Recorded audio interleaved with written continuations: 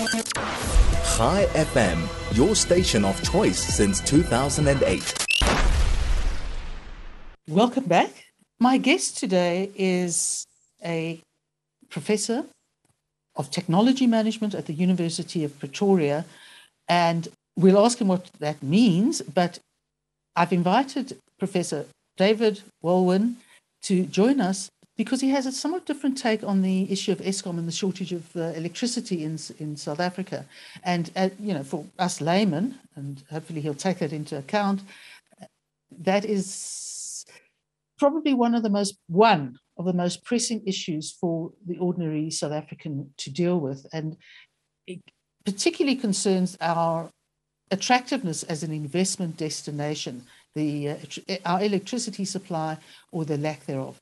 Professor Walwyn, welcome to the IRR show.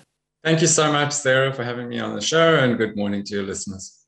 Thanks very much. What do you do? What is your job as Professor of Technology? And I work at the Graduate School of Technology Management at the University of Pretoria. I'm a professor there, and my field of research is sustainability transition. So I'm interested in the transformation of what we call socio-technical systems. These may be systems of mobility or transport, systems of energy production, systems of food production, systems of manufacture, to make them more sustainable. So, a big topic at the moment is the decarbonization of energy. How do we devise and develop energy systems which don't fill our atmospheres with carbon dioxide and cause a climate crisis? And broadly, it's a mixture of technology, political studies or political science or political theory, what we call social construction of technology. It's a very interdisciplinary area. And it's fascinating. Okay, well, what drew you to my attention was an article that first appeared in The Conversation and then in Biz News, and it essentially has the heading of "Surprise Sparks of Hope in SA's Darkness." Now, I know you probably didn't write the heading, but maybe you did. Please give us an idea of why there are sparks of hope in our darkness, and what will keep the power going, because we get the sense that the power is about to disappear from our lives in toto, and people are panicking or just feeling very ill at ease over the power issue at the moment. I definitely didn't write the headline. That was a business headline. It was interesting. The original headline to my story was "Solar saves the day, but cannot save the night." And I suppose this was just a bit of play on words. But I was asked to write that article by The Conversation initially. And they said, well, there'd been this announcement by Jan Oberholzer, who's the CEO of Eskom, saying that we need to get a move on with the build program, because if we don't, we will be in much bigger trouble than we are at the moment. And I think, the business interpretation was interesting. I think the surprise news was, first of all, that there's a lot about load shedding in the media. It's a very intense topic, not surprisingly, but actually it's a very small proportion of the total electricity usage in the country. Load shedding is typically about 2% of the overall usage. So it's actually a small component. 98% of the time, Eskom delivers power, and we're able to continue with the kinds of things that we do with all that electricity. So maybe that was it was a sort of somewhat surprising result, is that we have in some ways blown this issue out of proportion. But of course, when you don't have power, it means everything to you. So I would be the last person to say, well, this is, making a mountain out of a molehill. I think the other aspect is that actually Eskom has the capacity to resolve this problem if it's a stage 2 load shedding, which means that it lacks 2 gigawatts capacity in the system. And the reason that I say that is that at the moment it's really a peak power issue. So in the late afternoon and early evening, suddenly there's this surge in demand, and that surge in demand cannot be met within Eskom's existing infrastructure, their capacity. But they could meet it if they were able to recharge their pumped hydro schemes during the evening. And so if there was more energy in the system, then we would have the power capacity to meet the peak power demand. And sorry, can I just ask you there? You talk about sort of hydro capacity, and I've wondered about that, but I haven't sort of delved into it much further. Can you give us an idea of what it means by hydropower and how it could assist the provision of electricity? And is a dam like Sterkfontein or the power pump in that area the sort of operation that would be involved in this? Exactly. So that is one of the pumped hydro schemes. So here we're talking about pumped hydro, not hydroelectric in general. Right. And the way that pumped hydro works. And it was a visionary approach by Eskom, not alone in the world. There are other countries that do it. But essentially, Eskom in the 80s and 90s built excess capacity in respect of coal. So we had all these coal power stations. And the idea was that we would use the additional capacity in coal, especially during the night when there's a low demand on the system. We would use that additional power to pump water up the Drakensberg and other places, but mainly up the Drakensberg. And Eskom then built these pumped hydro schemes. So the way that they work is that during the night, they pump the water up the escarpment. And then during the day, when there's lots of demand, they let the water down. And that flattens the demand curve for electricity in the country. And it means that we don't need some of the more expensive technologies, such as for gas, which is very expensive, or diesel, which is also very expensive. They also put in diesel, a diesel scheme. So we do have some open cycle gas turbines which work on diesel. But pumped hydro, we have 2.7 gigawatts of pumped hydro, which is a significant amount. And essentially, it enables Eskom to very quickly respond to increases in demand within the grid and deliver reliable power. So flatten the demand and then deliver this instantaneous demand as the demand picks up in the evening.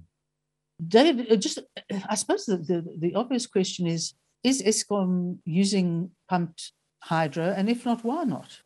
So at the moment, they are using pumped hydro. And I think that was the point that I made in the beginning, was that actually there's additional capacity in the pumped hydro. So we're not using it to its full extent. Right. And I mean, I don't work for Eskom or know the details of how they manage pumped hydro relative to the overall scheme. But there's about another 1.7 gigawatts that they're not using, which they could use in the evening. And I think the limitation is that they're simply not getting enough energy into the system, so they can't pump enough water up the hill during the night. And so they can't let it down fast enough during the day. And that's the issue, really. So if we had more energy, we could pump more water, and then we could meet this peak demand in the early evening. So I think that was the other point that were in the biz news. They said there were sparks of hope, is that there is this capacity. But I also think that in a way, what we're looking for is 2 to 4 gigawatts of additional capacity, and it's slowly starting to materialize. So there was an announcement early last week on this, one of the first projects under the Risk Mitigation Independent Power Producers Procurement Program, for the installation of, I can't remember the exact figure, but I think it was 160 megawatts of capacity. So we're slowly getting there. But in fact, the biggest problem is that we're still reliant on what I would call these antique power plants. So some of them built in the 60s and 70s and 80s that are way beyond their lifetimes. And they still operate, but they operate not only unreliably, but also in contravention of the environmental legislation. And so it's a bit like you would be driving a second-hand vehicle and the police stop you and say, we want to do a roadworthy check, and they discover that your brakes aren't working. And you say, well, don't fine me, or, don't impound the car because I don't have the money to fix it and I'll fix it tomorrow. And in the meanwhile, you're a danger to everyone else on the road. And that's exactly the situation with Eskom's power plants, the old ones. They are a danger to all of us, but they keep running because we can't afford to shut them down. And we really do need to shut them down. And that was the point that Oberholzer was making, is that we have to get a move on with the build program so that we can now mothball and take offline forever these old power stations that are poisoning us. I don't know. Were Medupi and Kusile intended to take over from these antique power stations? They were, and that's also unfortunately part of the problem. So this power crisis thing started in 2009, and then we embarked on Medupi and Kusile, and we thought, well, these are massive power installations. We'll never have a power problem again. And not only that, but they kind of based on clean coal technology. So they are air cooled, not water cooled. They don't use water, and they have flue gas desulfurization. So they meet modern environmental emissions criteria.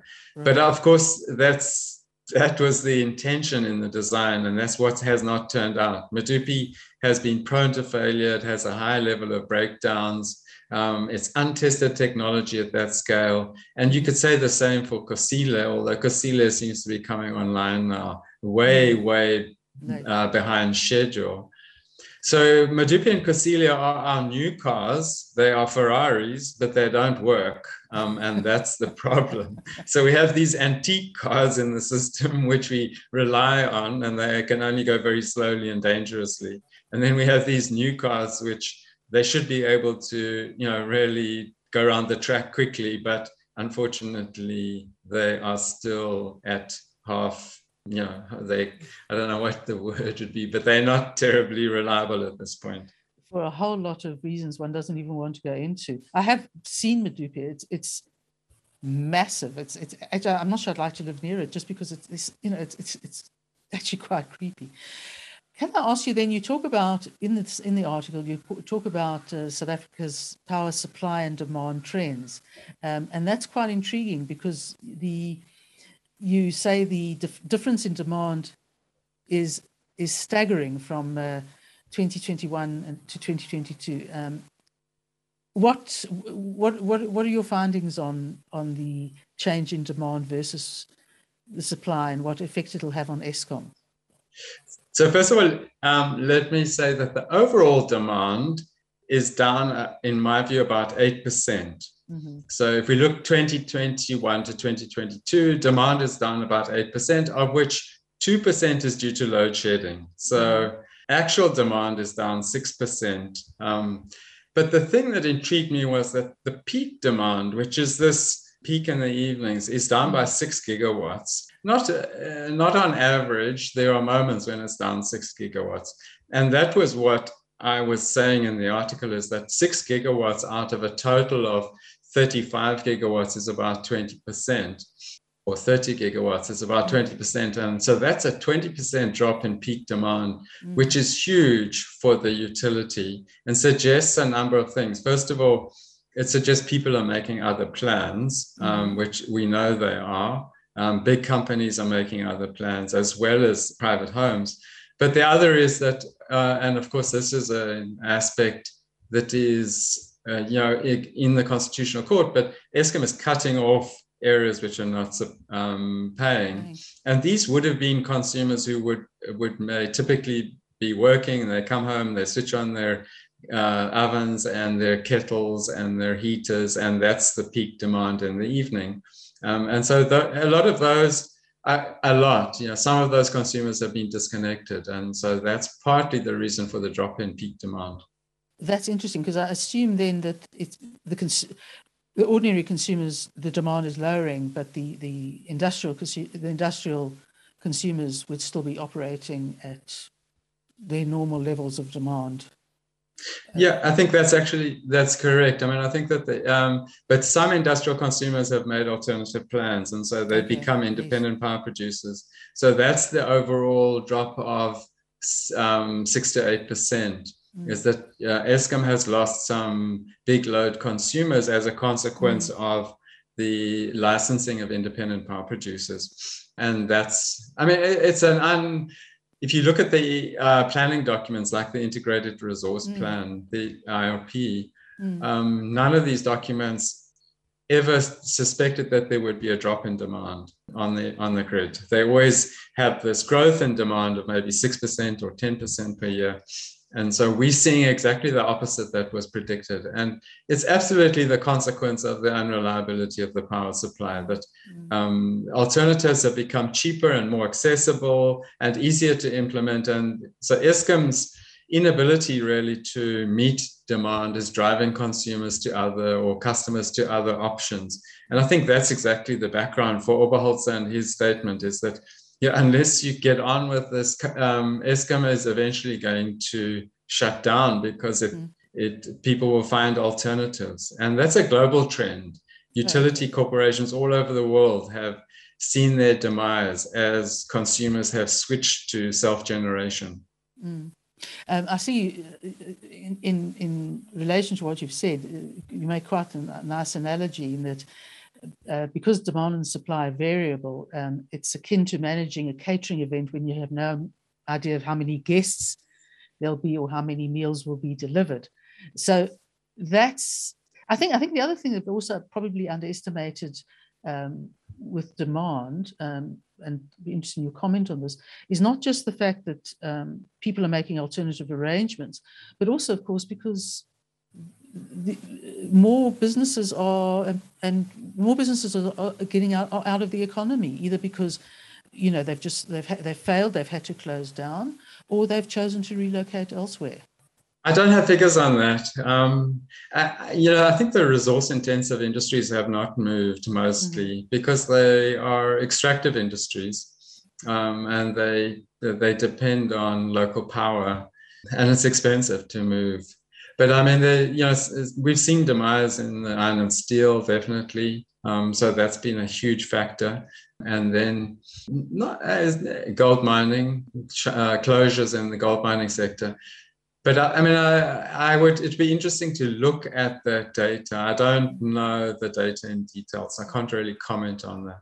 And with regard to, my understanding is with regard to the independent power producers, that the program has been very slow in being implemented, not because the producers are not on board, but because the government is not providing the necessary licensing and approval required to get them on board. That's exactly correct. Although the first 4 rounds of the renewable energy independent power producers procurement program, which is such a mouthful, we all call it the REI4P. So for your listeners, that's what the REI4P is. The first 4 rounds of that actually went quite smoothly. And then there was a 5-year hiatus, which was a massive problem because not only did it interrupt all the supply factors, but it meant that we now end up in the situation where we don't have enough energy in the system. And of course, that was the consequence of political interference. So we can thank the present Minister of Mineral Resources and Energy for delaying the implementation of the program. And also at that point, I think Eskom was compliant. It was a different leadership, a different management. It was the years of state capture. They wanted these big projects in which Eskom would invest, and then the political elite would be able to benefit from that. And that's exactly what happened. So that's a very dark past in terms of the construction of the energy system, unfortunately. But since then, it has been re-implemented. There have been some delays as a consequence of environmental impact studies and licensing. And there's an argument that NERSA is actually a bit of a stumbling block or a thorn in the side, or I'm not sure what the best term would be. But just to remind people, that's the electricity regulator, energy regulator. The National Energy Regulator of South Africa, that they are the problem. But we've had, I like to say that the PP that's been important in the sector is not power producers, it's political problem. We've had a political problem, and maybe that's partly been resolved, but I think there's an ongoing conflict of interest there for government and also for the minister. And that needs to be, we need to get through that. If we want to move forward in the energy sector, we can't have a minister who says that the future is oil and gas, because the future is not oil and gas, and he should know that if he's the minister. And that's a real problem in our system. Professor Walwyn, thank you very much for joining us. It helps. I think it really helps to get us a broader sense, and we need as much information as possible just to understand where we are, because energy is such a big issue with regard to investment, and investment is such a big issue with regard to growing the economy. So thank you very much for your time. It's a pleasure.